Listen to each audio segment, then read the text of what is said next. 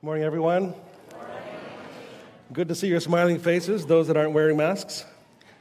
I just assume if you're wearing a mask, you're smiling too.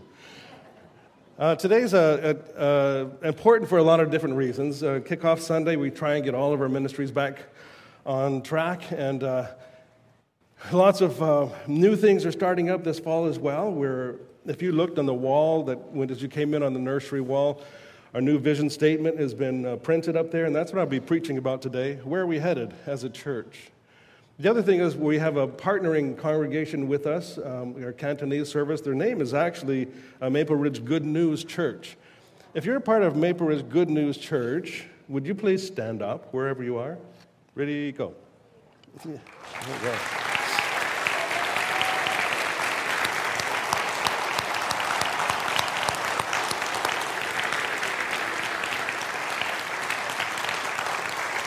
Thank you all. And so they will be meeting during our service times in our multi-purpose room down below, and their kids will be coming to our kids programs and youth to our youth programs and so on, but they need Cantonese language, and so right now we actually have a simultaneous translation happening. Pastor Wei Feng Chow is just outside the door here using an FM transmitter to translate my sermon into Cantonese. So a lot of things going on today, new things for our church. And I just have to say, God is at work. There's a lot of things that God has put together, and we're trying to catch up with Him. So bear with us. Everything's new. We haven't gone this direction before. We also have a Korean service that meets after our service times in our chapel area. And we're just excited to see what God is going to be doing with us this coming year. Several years ago, I used to live in the country of Norway. I was pastoring an international congregation. And if you've ever been that far north, it was about the same latitude, is it, as Anchorage, Alaska. So we didn't have a lot of sunlight in the wintertime. It would be dark from about 10 o'clock in the morning light about 10 o'clock in the morning till 4 o'clock in the afternoon. And so you can get depressed. Lots of darkness. And one springtime, we'd gone through a long, dark winter. And I remember I was preaching. It was a Sunday morning. We had some stained glass windows on the side of the building. And just around the time I was wrapping up my sermon, the shaft of light came through the window. And it shone down on the congregation. And it was like people went, oh, the sun is back. It's come back. And right then and there, we decided we're going to go have an impromptu picnic at a local lake that was not too far away. And we had one of these, we kept it in our car, a little aluminum foil type of barbecue thing. You throw a match in it, and it burns nicely, and when you're done, you just throw it away, a portable instant thing. So we had it in the back. We said, we're going to head to the lake. We'll meet you there. Several families went and met at this lake. As we were walking along from the parking lot to the lake, along the pathway, we saw attached to several of the trees along the pathway a wooden frame, and inside this frame was a long wooden handle with what I call a fire whapper inside. And this is what a fire whapper looks like. See if we get a new next slide. There we go. So in Norwegian, they're actually called a brandsmacker. So brand is Norwegian for fire, and I guess you just smacked the brand. So, and I was, how funny is that? Interesting cultural experience for me. So we went to the lake, we set up at this picnic table, our fire was going, and we cooked our hot dogs and hamburgers, and across the lake, I saw high up in the sky, these leaves were twirling around, and I thought, that's so fascinating. Why are those leaves twirling around in the sky? Well, it was moving towards us, and on the lake, it looked like the water was rippling a bit, almost like there's piranha, but in Norway, I don't think there's piranha. It was just rippling, and it was moving in our direction. And I said to my buddy Mark, I said, Mark, what's going on? He says, oh, it's nothing. I don't know, weird, nothing. So I don't think it's not nothing. I think it's something. And so as it came closer to our campsite along our picnic table, when it hit the shore, it turned out to be a whirlwind. And it picked up branches and leaves and twigs, and it was just swirling. It picked up our fire barbecue thing, and it was throwing coals around our head. And eventually, just poof, threw it into the tall grass that had been there all winter long, and there was an instant grass fire. And we're going, okay, I'm thinking, I must fight or flight, and I'm not much of a fireman, so I'm thinking, we need to flight. So the only other option was to wait till it burned out, to stand in the lake until it surrounded, and burned itself out. And I said, I'm more about survival, so get your stuff, we're going. We're leaving right now. Pack it all up, whatever's left, we're getting out of here. There's one pathway out. And as I was about to get going, this 80-year-old Norwegian woman, grandma, had her kids there. She came over, dipped her blanket in the water of the lake, and started hitting the fire. And I'm going, run for your life! What are you doing? And she's hitting it, and I'm feeling, okay. And I got my blanket, and I'm going to whack into the fire too, and then other people's. And from everywhere, all directions, people came running. The smoke was already going big. Came running, and what did they have in their hands? The brand smackers. And they're poof, and they're whapping the fires out, and we surrounded this. We all had our blankets or our wet in the lake, and we kept hitting this. We surrounded it. Eventually, we put this fire out, and we're going, oh, did anybody get a picture? I mean, this is like YouTube gold, No one took a picture. Just as we were like patting ourselves in the back and heading back to the car, the fire engine came down the path going, yeah, don't worry about it. We took care of it. It's okay. And as a good pastor does, you realize that you got an amazing sermon illustration. What are you going to do with this? Let's see. We got fire. We got water. We got wind. Thinking about Elijah on the mountain. Maybe we're just missing an earthquake. Could have had it all. And then for days, I was wondering, what does it all mean? What is the purpose of this event that took place in our life? And I started to understand, for me, it wasn't so much the fire or the wind, the water, it was about the people. They all came together, like they didn't run away.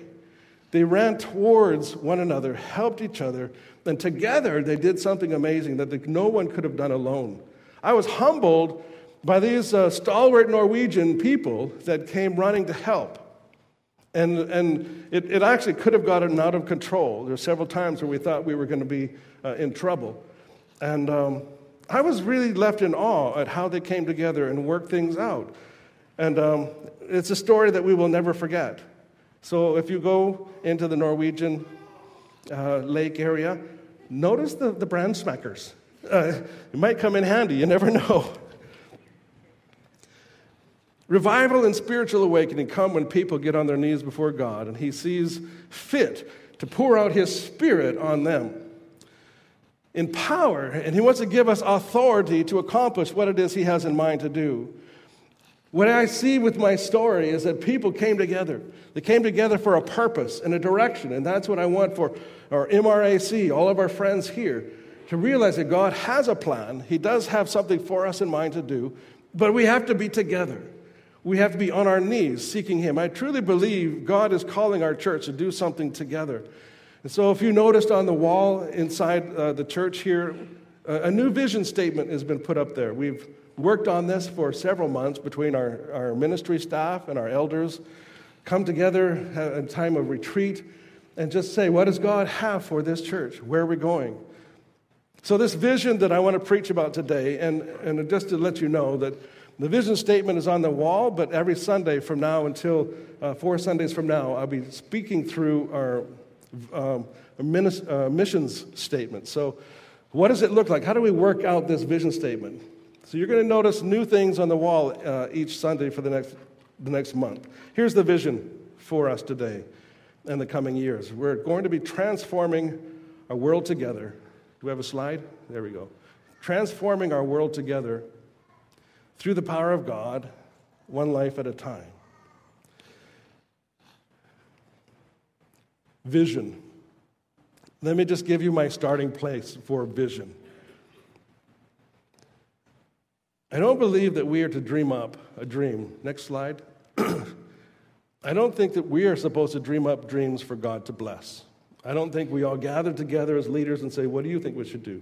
Oh, what do you think we should do? What do you think we should do? What do you think we should do? I don't think we get a consensus and then put it on the board and then finesse the sentence and then find a scripture to go with it. What we do instead is we get on our knees first and say, what do you think God is saying to us? What is God showing us? What's on God's heart and his mind?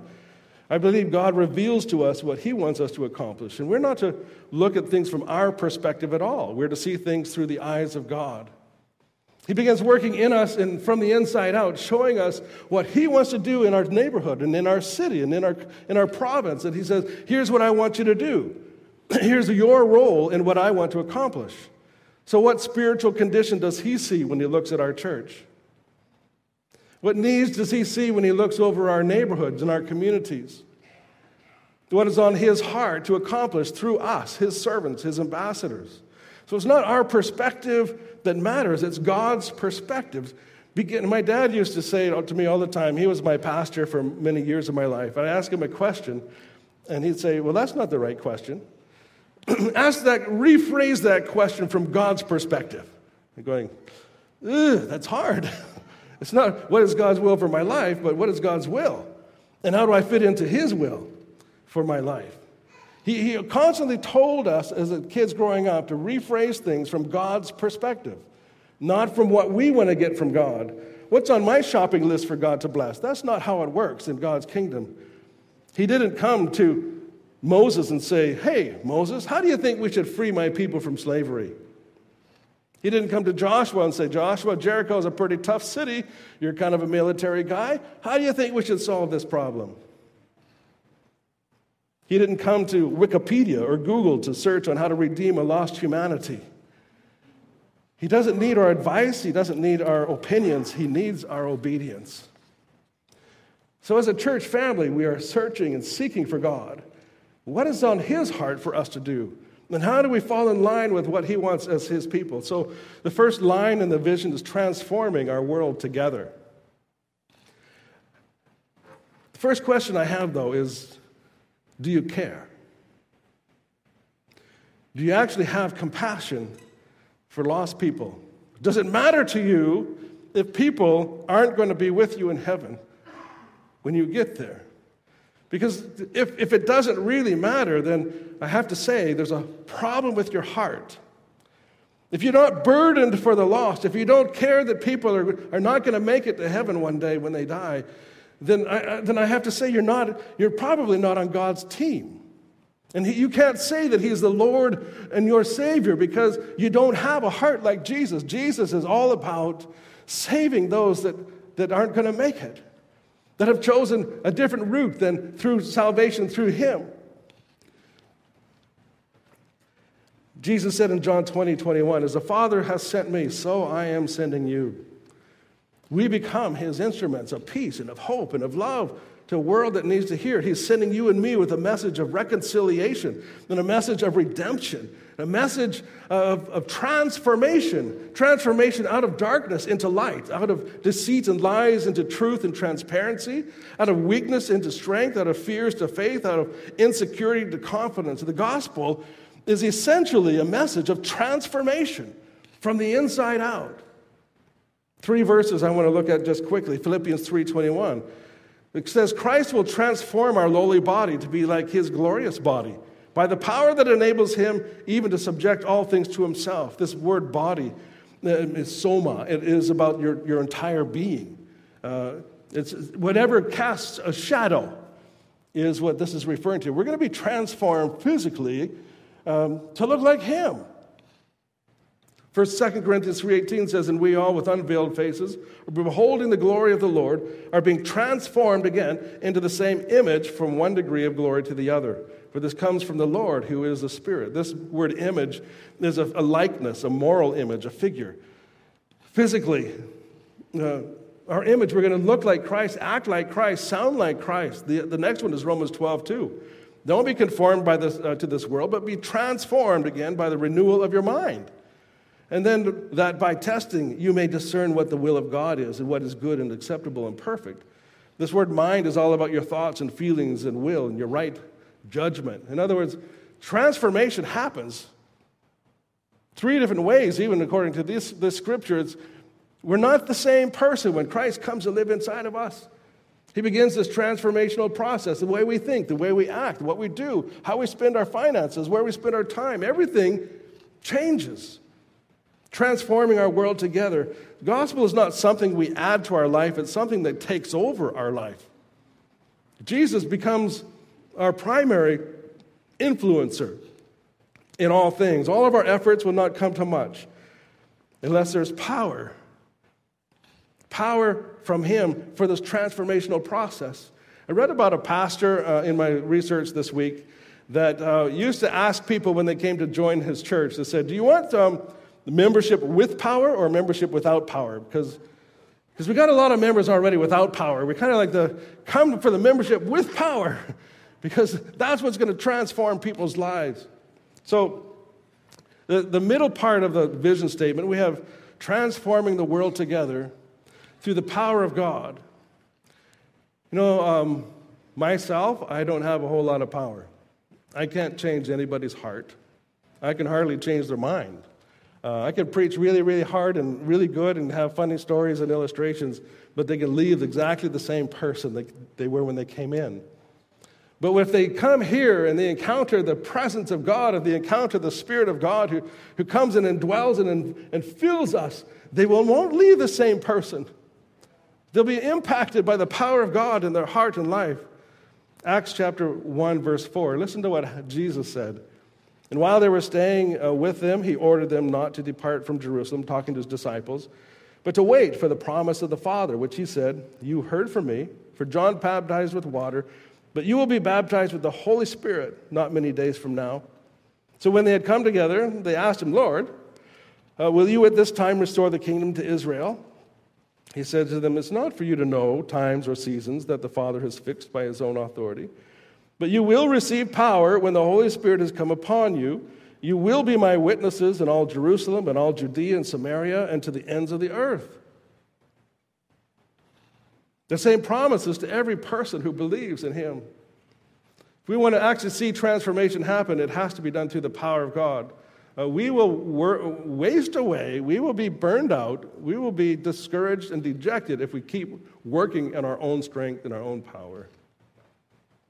Psalm 62:11 says, God has spoken plainly, and I have heard it many times. Power, O God, belongs to you, and unfailing love, O Lord, is yours. So how many of you know the name D.L. Moody? Have you heard of Moody Bible Institute in Chicago? D.L. Moody was a world-famous evangelist. I have some encouragement because I heard he was 285 pounds. And so, you know, even big guys can be used by God. So D.L. Moody was a guy, it's said he preached to over 100 million people. This is the late 18th century, early 19th century.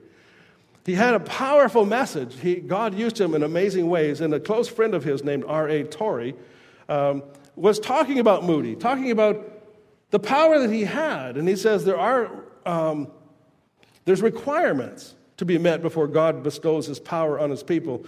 And looking at Moody's life and all that God was doing through him, and I'll tell a little bit more in a minute, he said this, if you want to have the power of God, first of all, you have to be fully surrendered. Fully surrendered.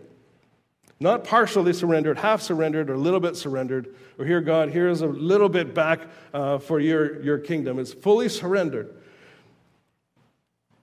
Andrew Murray, South African Christian author, wrote this book, Fully Surrendered to God. And in it he says, there's only one way to obtain the full blessing of God in your life, and it's about absolute surrender. Totally placing your life, your family, your possessions, your dreams, your aspirations in God's hands, letting him guide you as he will. How hard is that to do? Think about this week. Some of you let your kids go into a new school, a new class, a new teacher, and you got to trust. God, take care of my kid. I'm going to leave them in your hands. Pray for them every day. I can't be there every minute of the day. Surround them with your angels, Father. Guide them and protect them from bullies, from bad teaching, from whatever it would be that they might experience. God, be there with them. I put my kids, I have 3 kids, and they've all just finally graduated from university. And we prayed them through a lot. That's a lot of school. But we put everything in God's hands, our future, our dreams, our aspirations, our kids, our finances, everything, and say, God, whatever we have is yours. Use for your glory. Fully surrendered. A friend of Mr. Moody once said to him, it remains to be seen what God will do with a man who gives himself wholly up to God. And D.L. Moody says, I want to be that man. And R.A. Torrey, looking at Moody's life, says he did not stop short of absolute surrender to God. He was wholly surrendered to God. And if you and I want to be used, you and I must be wholly surrendered men and women.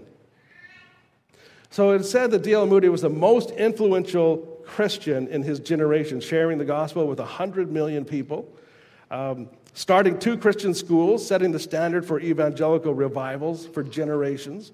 He started a printing company, Moody Press, to print Christian materials for the common person. And with the famous hymn writer Ira Sankey, published numerous hymnals and gospel songs for revival meetings and worship. Fully surrendered is the starting place to have the power of God. The second thing Torrey says, if you want power, you have to be a person of prayer. Prayer is where you get the power. It's communing with God himself. D.L. Moody was a wonderful preacher, Torrey says, but by all accounts, he was a far greater prayer than he was a preacher. I read that Torrey said that oftentimes Mr. Moody would write to me when he was about to undertake some new work. And he says, I'm beginning a work in such and such a place at such and such a day. I want you to get the students together at the school for a day of prayer and fasting for me. Because he knew that he needed the power of God for these new ventures to take place. And it says that they would gather the students together and they would sometimes pray far into the night, sometimes till 1 or 2 or 3 or 4 o'clock in the morning until just because Moody had urged them to. And they waited there before God until God gave them the answer, until God says, it's okay, I will act. Are we that desperate for God's power? Do we want to see transformation in the lives of our family and our kids? You see them going the wrong direction? What price will you pay in prayer to help them get back in the right direction? Will you pray for them once a week? A couple times a week if you see your son or daughter moving down the wrong direction, hanging out with the wrong friends? Or are you going to be on your knees every morning and every night until God brings the answer? God wants to know, are we sincere and serious about our prayer time? D.L. Moody said, there are many of us that are willing to do great things for the Lord, but few of us are willing to do little things. Few are willing to pay the price, the hard work of prayer in order to be filled with the power of God. So there's preaching and there's teaching, there's leading, there's singing, there's all these visible activities, but I can tell you the most powerful activity is behind closed doors in prayer. That's where the power will come from. Number 3, Torrey says if you want God's power, you have to be a deep and practical student of the Bible. He said Moody was not a student of psychology. He was not a student of anthropology. He wasn't a student of biology or philosophy or even theology. He was a student of the Bible, the one book that has the answers to life, the one book that can give power, the one book that has the promises of God that you can access for your own life. He says, Torrey says, you may talk about power, but if you neglect the one book that God has given us as the one instrument through which he imparts and exercises his power, you will not have it. He says 99 Christians in every 100 are merely playing at Bible study. And therefore 99 Christians in every 100 are mere weaklings when they could be giants. So there's a difference between when you become a Christian and the Spirit of God comes and indwells you. You become a temple of the Holy Spirit. When you are born again, you are renewed. You are transformed. You become a place where the presence of God resides forevermore.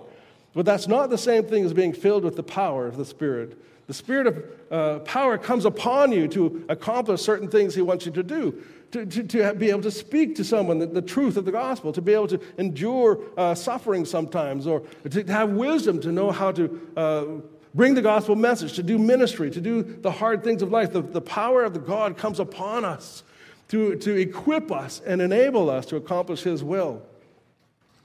There's a difference between strength and power. I like this quote. Goliath had strength. David had power. He had God's power, right? He could not have done what he did on his own. The difference between strength and power is clear when you see David and Goliath. Who won the victory? It was the one who was on his knees before the Lord, accessing the power of God to accomplish what needed to happen. The fourth thing that Torrey says needs to happen if you want God's power is you have to be a humble person. He said that D.L. Moody would get down on his face before God, knowing that he was human, and ask God to empty him of all self-sufficiency. It's never about us. It's not about our reputation. It's not about what we do. It's about what God does through people who are humbled before Him, who seek Him, who pray to Him, who search for Him in His Word, and access His power to accomplish His will. So we have transforming a world together through the power of God, one life at a time. So Galatians 5:14 says, the whole law is fulfilled in the one word, you shall love your neighbor as yourself. Let me ask you again, do you care? Do you care about your neighbor, about your family members who are not saved? Do you love them enough to share hope and good news and Jesus with them? I mean, we can invite them here to hear the message of the gospel, but you know what? It's even better if you tell them yourself. It's even better if you say how God has transformed my life, how God is answering prayers for me, how I used to be so full of anger, and now, I don't know, I just got this peace about things. I'm not so worried anymore. I'm not so anxious like I used to be. And then they say, how can you be so calm when everything's falling apart? And I say, because Jesus is in me. That's the only answer I have. Your testimony is powerful.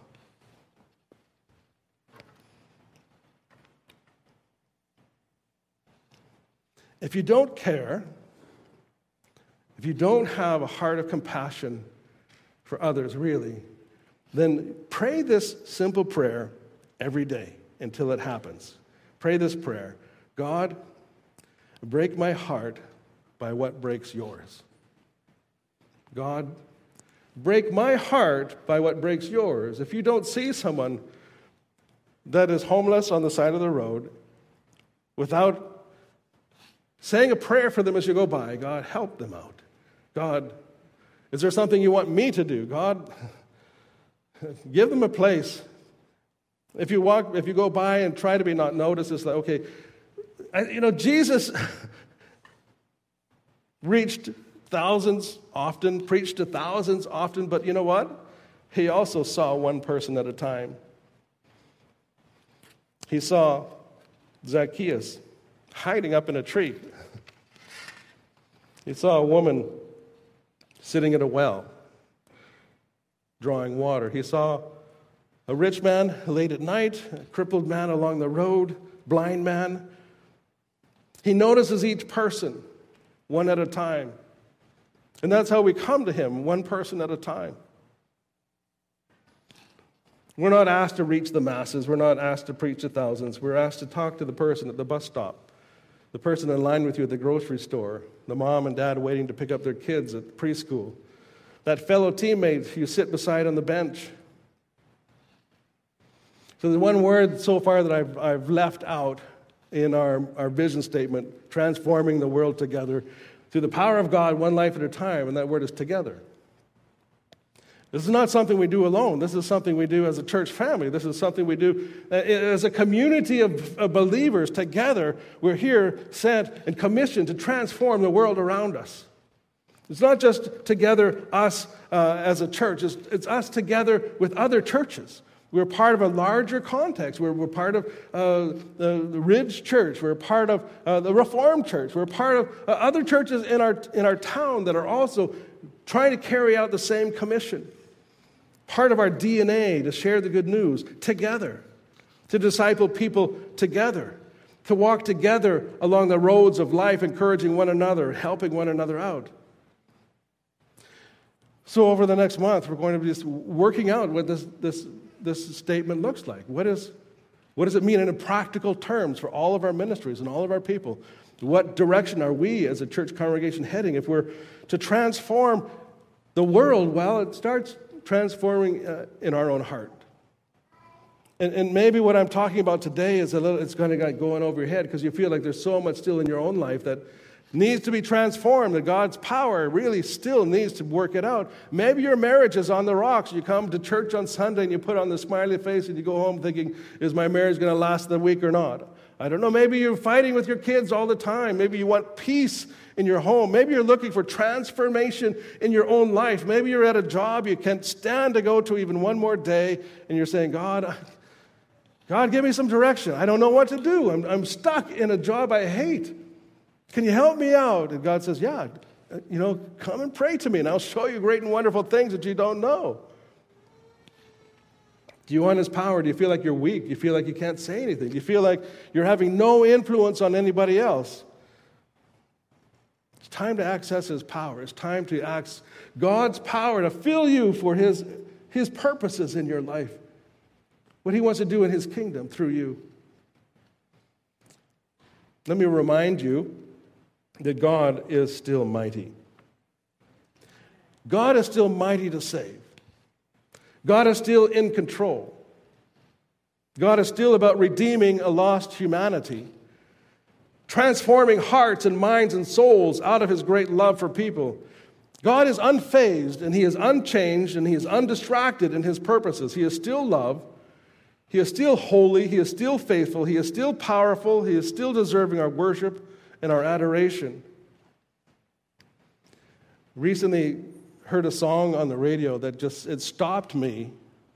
I think it's, who wrote it? Chris Tomlin, I think. And I asked Kyle if he would help our church to learn this song. And so we're going to sing a song. It's called Holy Forever.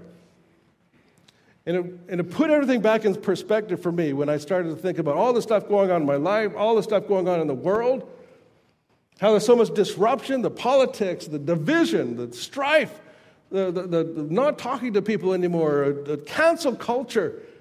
And this song reminded me again that He is still holy forever. Like, despite what goes on in our life, He has not changed. He's still Lord God Almighty. I'm going to have our worship team come and lead us in this song, and then we'll get more instructions on what happens for lunch afterwards. But thank you for coming. If you're new here, this is who we are. We believe in a big God who has a big plan for our church, and we'd love you to be a part of that in the coming days.